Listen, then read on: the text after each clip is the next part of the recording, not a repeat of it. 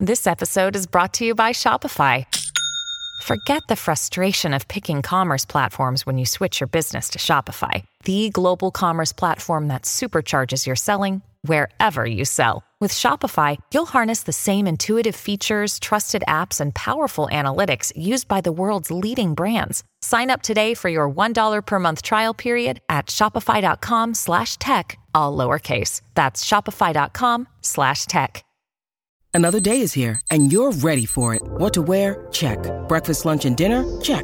Planning for what's next and how to save for it? That's where Bank of America can help. For your financial to-dos, Bank of America has experts ready to help get you closer to your goals. Get started at one of our local financial centers or 24/7 in our mobile banking app. Find a location near you at bankofamerica.com/talktous. What would you like the power to do? Mobile banking requires downloading the app and is only available for select devices. Message and data rates may apply. Bank of America NA, member FDIC.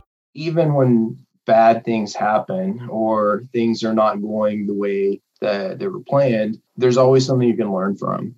And things will turn out for the better. In the back of your mind, your dreams should be real, right?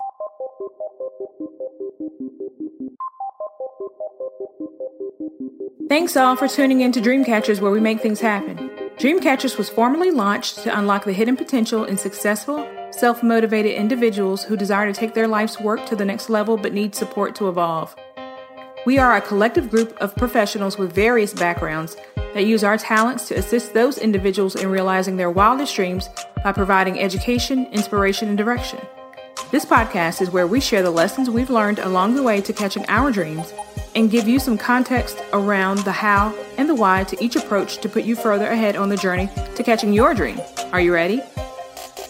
Hey everybody, and welcome to the Dreamcatchers podcast. I'm your host, Jerome, and I've got the great fortune of having Timothy Dick with me today.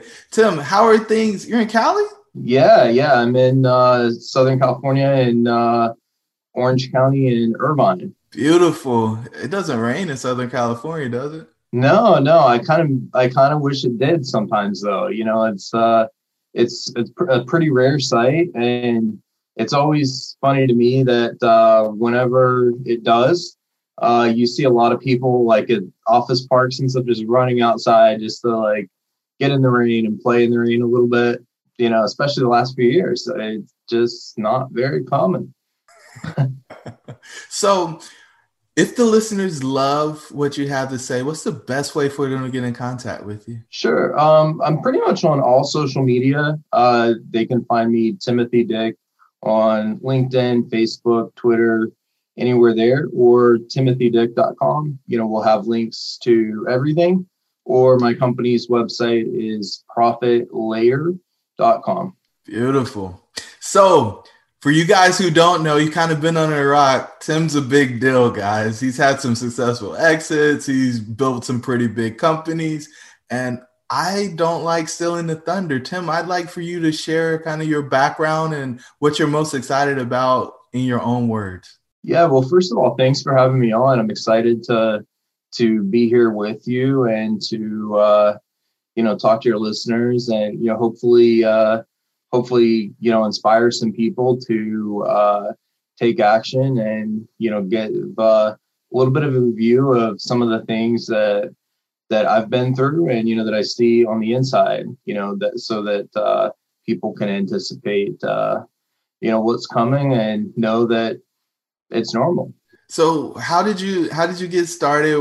Where did it all begin? And then where'd you grow to? So, I always go back because I think going back to, kind of the quick childhood story kind of ties in with a lot of things because I think it shaped my mindset and the way that I approach a lot of things. And so I was actually born and raised in a very, very rural small town in West Virginia. It's very, in a way, kind of a stereotypical, West Virginia family. My dad was a coal miner. He's retired now, but, he was a coal miner and worked in sawmills and coal mines. Generationally, that was, came from a family of coal miners. Very small town, so to give you an idea, like my high school, maybe 100 people, very small. And so obviously being a very rural area, and coming from, a family that I would say was, kind of a typical middle-class family. We always had, the essentials, everything we needed, not a lot else in terms of extras. And, it was, so had a good childhood, but not, we didn't have a lot of extra stuff beyond the essentials. My parents did a great job, but, there's only so much money in, coal mining and salt and working at sawmill. So, what really happened in terms of the short version is, at a very young age, middle school, I got on the internet, started discovering all this opportunity on the internet and realizing that there was a lot more out there than, what there was locally. And, there were different lifestyles and, there was just more to the world, even though, West Virginia was a great place, and a lot of great people.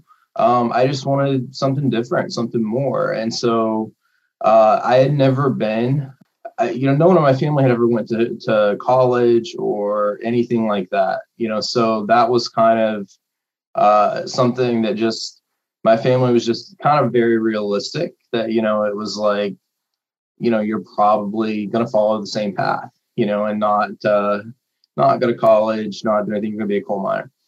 I ended up I didn't take the college path though. I almost did.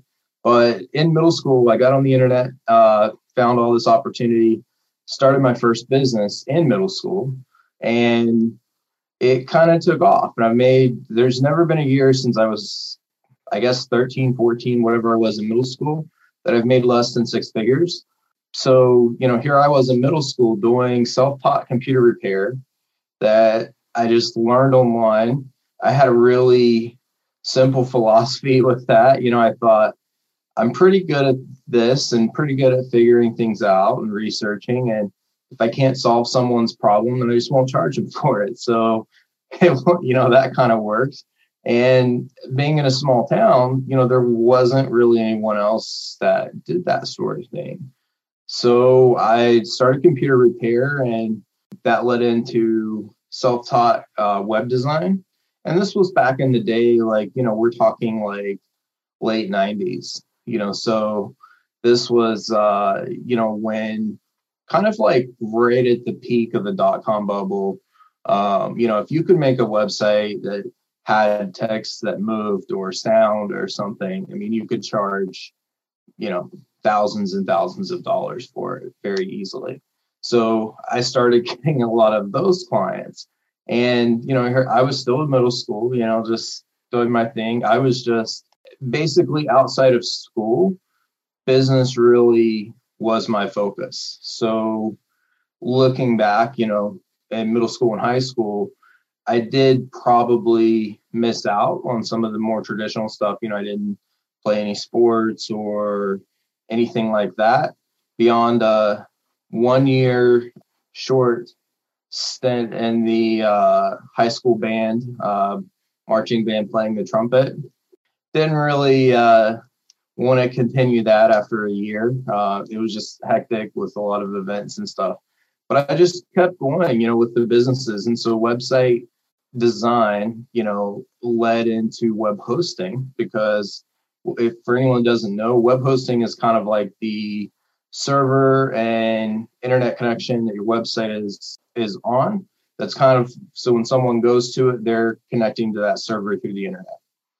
And I loved web hosting because it was recurring income. So I liked the fact that you could set it up and then you didn't have to continue to start from zero every month.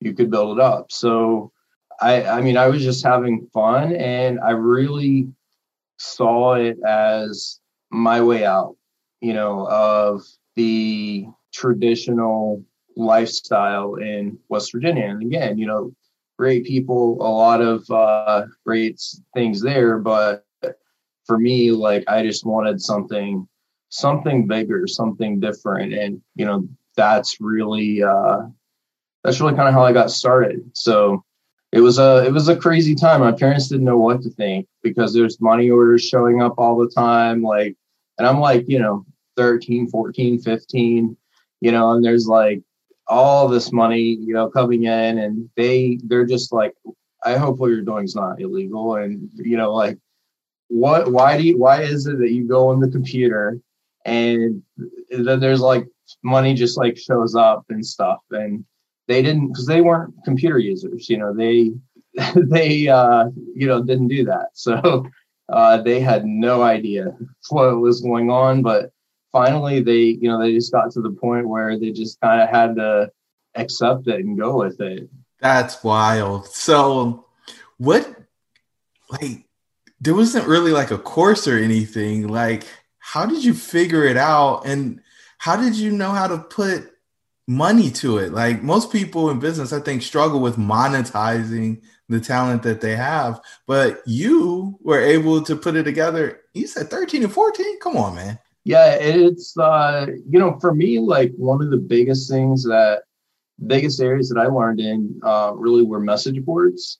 We didn't really have a lot of the social media networks back then, but there were message boards. So like one in particular was like a web hosting message board where people, in the industry would go and talk about things. And there were, I really think that, in all honesty, like, I think that the message boards and things that we had back then had better quality content and discussions, because with social media now, there's so much out there, and it's just kind of sometimes like finding information is kind of a challenge, even though it's there, because there's so much noise, and back then it was a much more intentional thing. And like, for me, I saw other people having success doing things, and I thought, if I can do something like that and just do something about it a little bit better, then I can make it work. And at the same time, I think that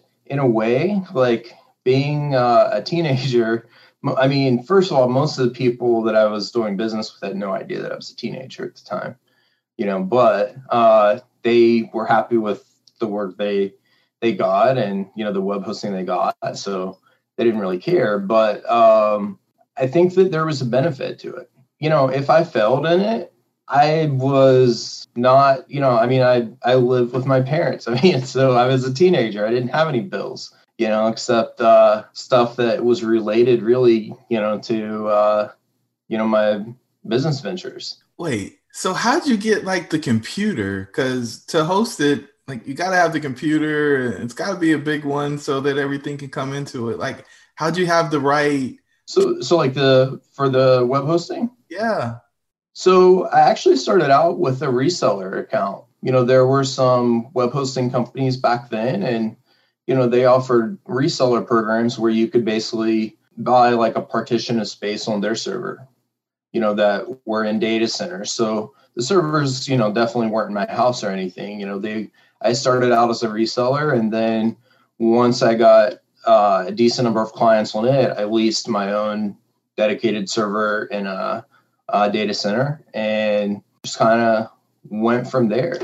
Wow. So you're a marketer at heart, then. I'm definitely a marketer at heart. I'm a marketer, and I really love looking at the creative ways to market. And, so many people will run into an issue, and they're kind of like, I don't know how to get business, or, they're doing something that they need to get the word about out, and they don't know how. And I'm always, trying to find creative ways to do things, because usually those are the little pockets where there's not much competition. Even now today, like, there's so many people that it's like, well, I just need to run Facebook ads for my service.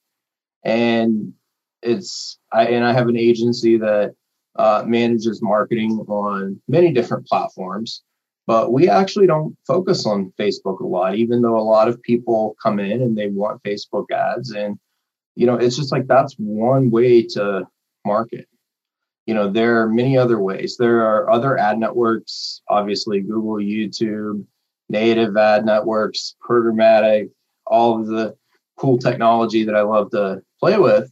But there's also, for some people, they overcomplicate it. And it could be that if you have like a skill or, talent or something that other people find valuable, you could kick off your business just by speaking at like the local chamber of commerce or any kind of group, really, and just kind of offer value, educate people a little bit, give them your tips and tricks. It could be, you may love to, declutter and organize. So start talking about that, start posting about it. Don't worry about quote unquote, creating content. Just talk about it and post about it and, share it wherever you are, whether that's in groups, on your social media, anywhere. And you're creating content. You just don't realize it.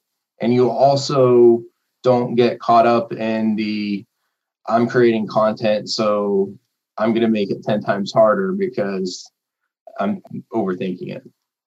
Beautiful. Yeah. I mean, simplicity wins. What's up, tribe? It's your host, Jerome. I just want to let you know that we put together a free 15-point checklist for exiting the matrix. Jump on over to dreamshouldbereal.com in order to pick your free copy up. Let's get back to the show. How do you go from running your own, like reselling, then you got your leasing place where you got people sign up for your server, checks are coming in, your parents want to know if you're into something dark, but you're just smiling and saying, oh, it's just computer, don't worry about it. But then you like go to HostGator or something like that. Yeah. So what happened is, I finished high school, and as soon as I finished high school, I moved the day of graduation. I actually moved my first apartment, which was it's still in West Virginia. It was just in another part of the state that was a little bit more of a city, still very small, but I moved there, and I was super excited because whenever I was doing all of this at home, where my parents lived was such a rural area that they didn't have broadband available there at the time. So I had dial-up. You couldn't get cable or DSL. It just wasn't available. And so whenever I got my first apartment, I could get cable and DSL, because there was broadband there. So that was a big jump. But I moved to my own apartment and just kind of continued on. But I did want to explore life outside of West Virginia. So I actually kind of took what I had built, in terms of hosting, which was, it was definitely, it could have been a full-time living, but it was something that was still relatively small, in comparison to what I wanted to do. So I actually moved to upstate New York and kind of folded my hosting clients into a larger hosting company that's been established a little bit longer. And I was 18 or 19 at the time, and I took a job as VP of business development, and that later turned into VP of operations. That was not HostGator, but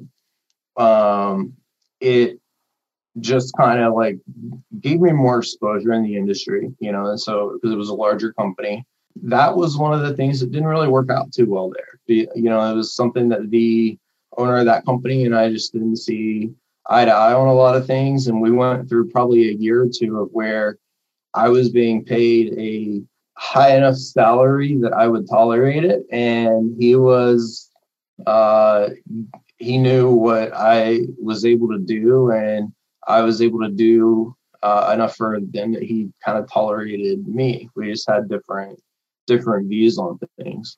Whoa. So going back to, the whole message boards and everything still then, I had met the founder and owner of HostGator, Brent, on a message board, and we talked. I was kind of frustrated with how things were going in New York, and he had started HostGator from his dorm room. It was starting to take off. He said, hey, do you want to move down from upstate New York to Florida and help me with HostGator? And moved down, became, helped a lot with operations. So, I was, I think technically the first COO in the very beginning. And then HostGator grew, massively. And we very quickly, we were only in Florida. I had just moved down there and we kind of got settled in. And then, we all kind of decided that we needed to move again and move the whole company to somewhere else that we could hire easier and the cost of living was lower, because this was still at the kind of the high end of the real estate market for Florida. So we moved to Houston, mainly because of Texas has low taxes. There's a huge workforce and the cost of living was low. So, all of our employees could afford to, buy a home there and, just have a better quality of life than in South Florida. One thing to, kind of keep in mind with this, because that's obviously a big jump to go to HostGator. It was in the very early days, and the founder of HostGator was only 3 years older than me. So, it was not like me going into like a company that, had like all the structure and board and stuff. Like I actually put in a lot of the structure as we started growing, because the founder and owner was just like focused on the service and really, making sure that the service levels were super high. And, I did a lot of the behind the scenes stuff, filing, dealing with all the like entity stuff and hiring the first CFO and the first, HR department and all of that. And it was a lot of fun. And at the same time, he invested in a company because he knew I was very entrepreneurial. He wanted to do something else as well. He didn't, HostGator was growing really well, but, at the time he didn't really have any other investments because he was investing all of his money back into HostGator and, investing and just growing the company. And so he said, he convinced me to start another company on my own, and he wanted to invest in it. So he said, hey, can you just go start another company? You can still be involved with HostGator, as little or as much as you want and have time for, but go start another company. I want to invest in it. I'll give you all the money you need for it. And I want a minority stake. So that was a fun time. So I started a voice over IP company because I loved the recurring income from web hosting. But we felt that phone service and voice is something that everybody needs, even consumers. So it's a broader base than web hosting. And so I started VoIPO, VoIPO, back in 2006 while I was still at HostGator. And we spent, about 2 years or so developing it and building out the network. This was actually before the iPhone existed, before VoIP was really even a popular thing. Vonage was the only really competitor that, was out there at the time. But because of our background in hosting, that helped a lot with being able to know about the infrastructure needs and things like that. So I built VoIPO, and once VoIPO took off, I kind of transitioned into it. And, I was still kind of a behind the scenes advisor for HostGator, helped out with, strategic kind of stuff. But I started focusing on VoIPO and growing it. And I actually still have VoIPO today. I did buy out, his share eventually, but so I have 100% of it now. And VoIPO, like I said, is a voice over IP phone service. We do home phone service, residential, and business service, texting, messaging, voice, all of that. And so it's 14 years old, and I still run it today. So tell me a little bit more about that, man, because you have no problem getting them to the monetization. How'd you sell it? Like, it was a new deal. How'd you get the adoption and get to the point where, it would pay for you and whoever else is on staff there? Yeah, I mean, it was really looking at breaking things down and looking at what is going to drive people to buy, and like what are people looking for, and kind of the psychology, and what are the problems that they have with traditional phone service. So some of those, for example, would be cost savings, because you could have like a landline, especially back then, where you were paying, $50 a month easily to have a home phone. And again, this was before cell phones were even 3G didn't even exist, let alone 4G or 5G. So home phones were very common still then.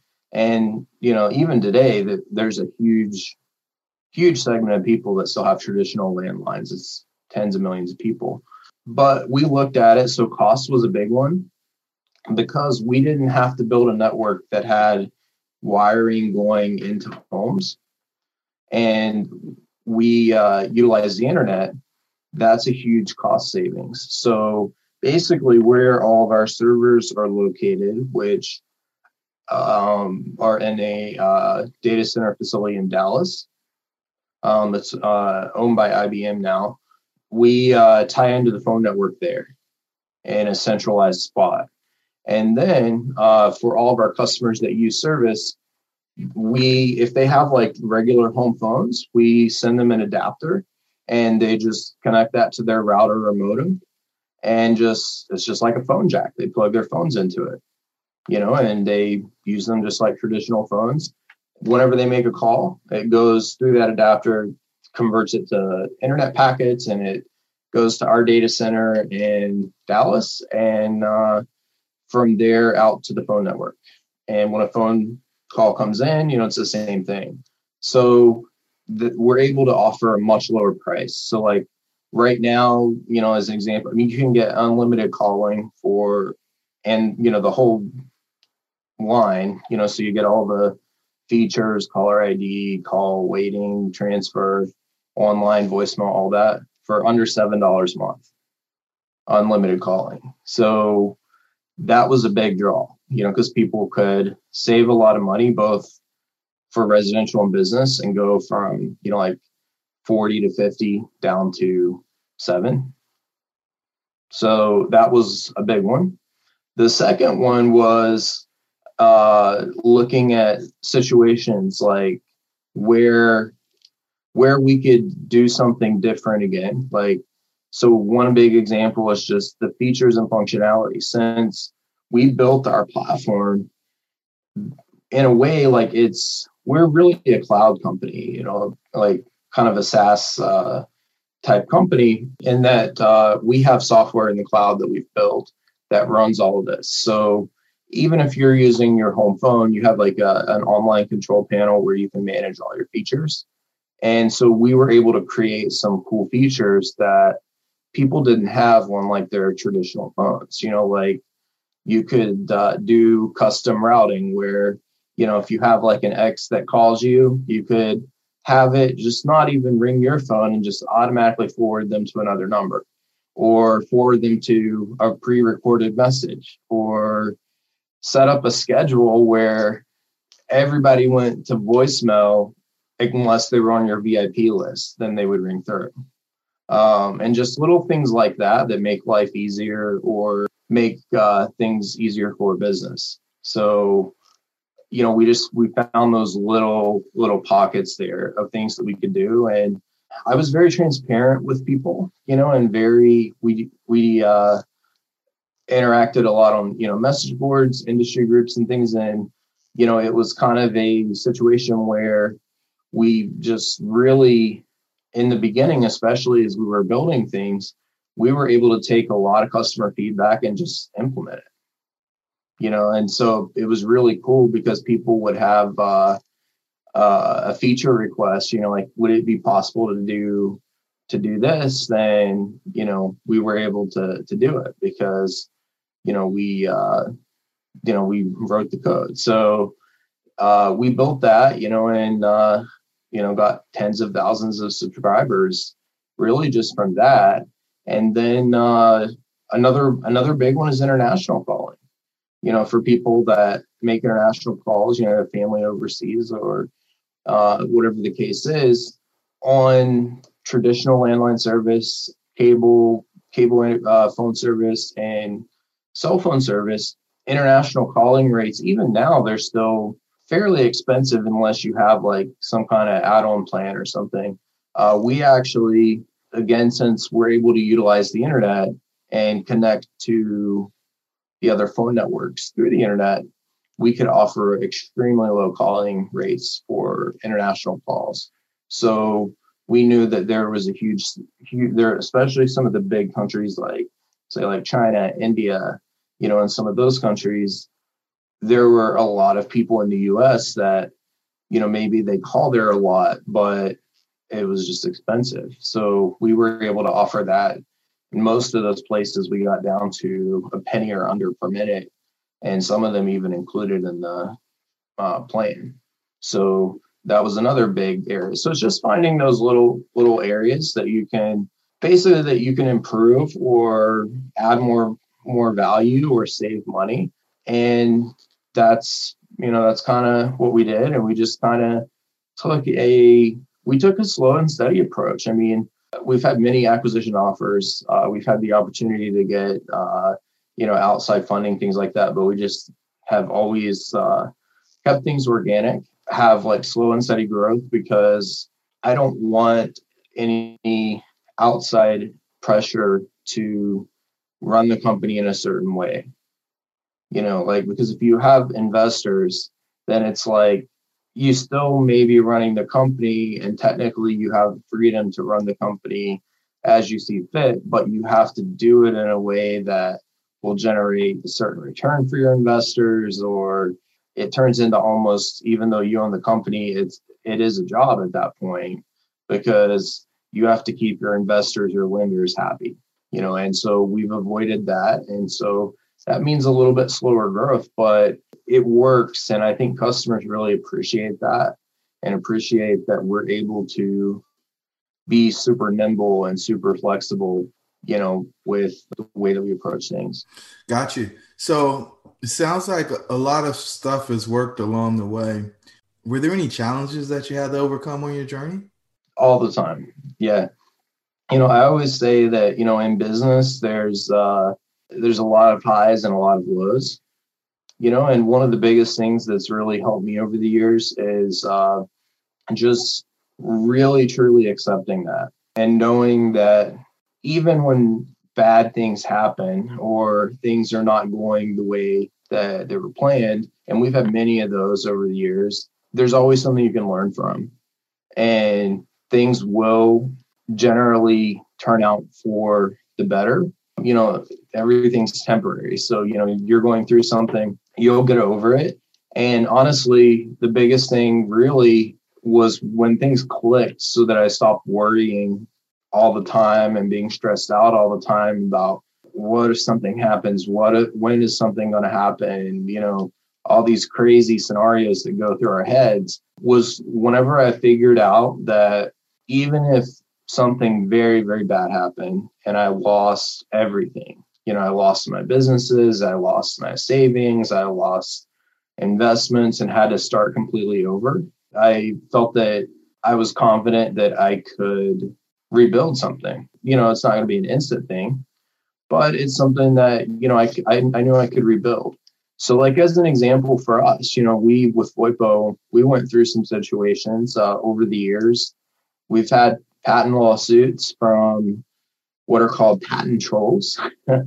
And that's essentially like where someone, usually an investor group, will buy like an old, obscure, idle patent that is like about to expire.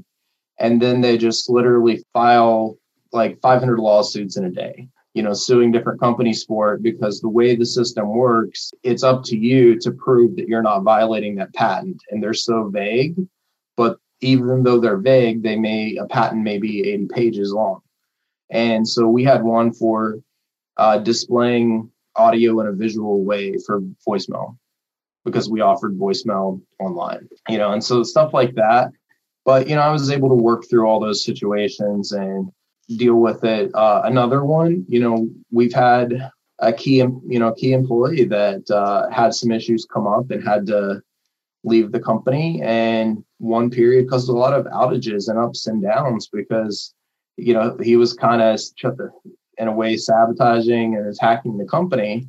And from a technical side, we've had hacker groups target the company, and so I take things very personally. And so for me, some of the hardest times are when we have an outage or something that impacts our customers, because, I can't always fix that immediately. It's something that sometimes it takes a little bit of time, and I just try to be as transparent as I can about it. Most customers understand, but they're, especially, it seems like over the last few years, there are a lot of angry people, and some people, especially with phone companies, because people just have this thing about phone companies where, they are so used to really bad service and customer service, and that they're going to get transferred around 10 times and, all that. So whenever they call, if they have a reason to call or email,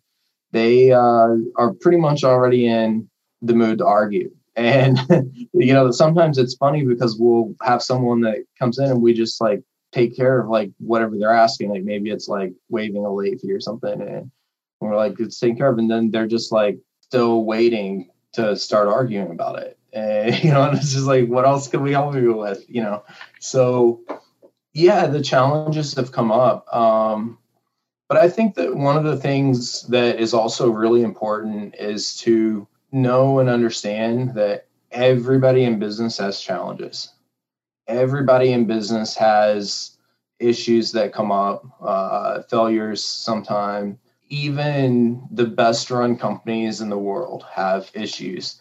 You just don't see them. And a lot of times people don't talk about it. And I think that one of the things with that is people would really be amazed that if you're in a situation, you would be amazed at if you are open and honest with your vendors, your suppliers, your customers, or anyone involved, you'd be amazed that most of the time they're willing to go above and beyond to help you figure out a solution, and a lot of people don't think that. And, and especially with COVID, I know so many people, and, we've all been impacted in some ways.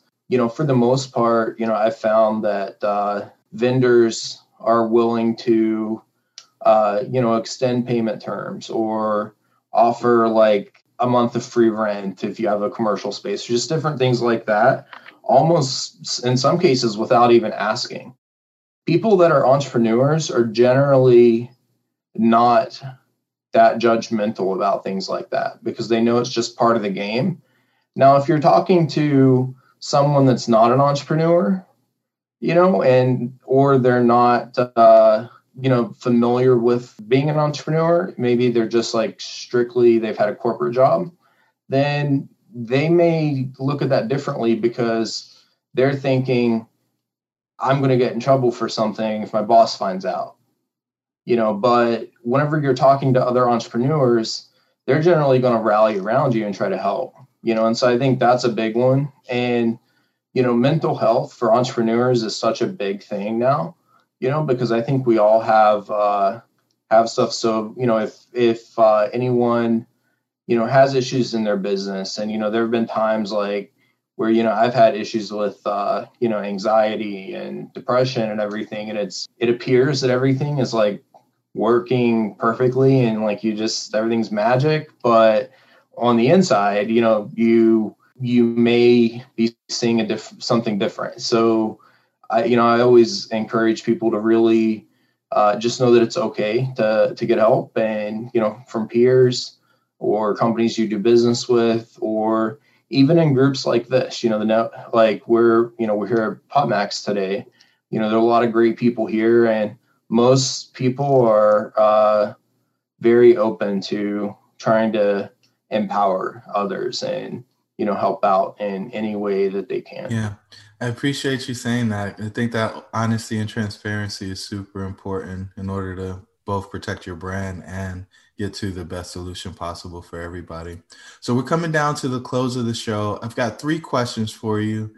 And I think these will give the listeners a pretty deep insight into who you really are and what you're about. And so the first one is, what are you most grateful for? Wow, that's kind of a deep question, but I think for me, the first thing that comes to mind is just the opportunities that I've had and that I've been able to capitalize on over the years. I think that's huge. And you've certainly done that in ways that I haven't seen many people do before.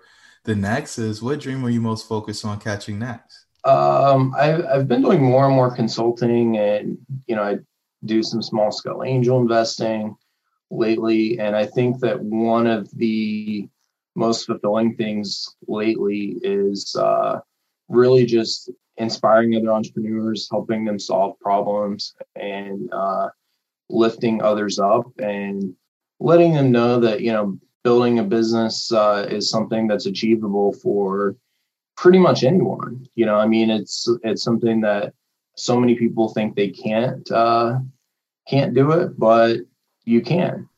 And then, what gift are you giving the world, Tim? What gift am I giving the world?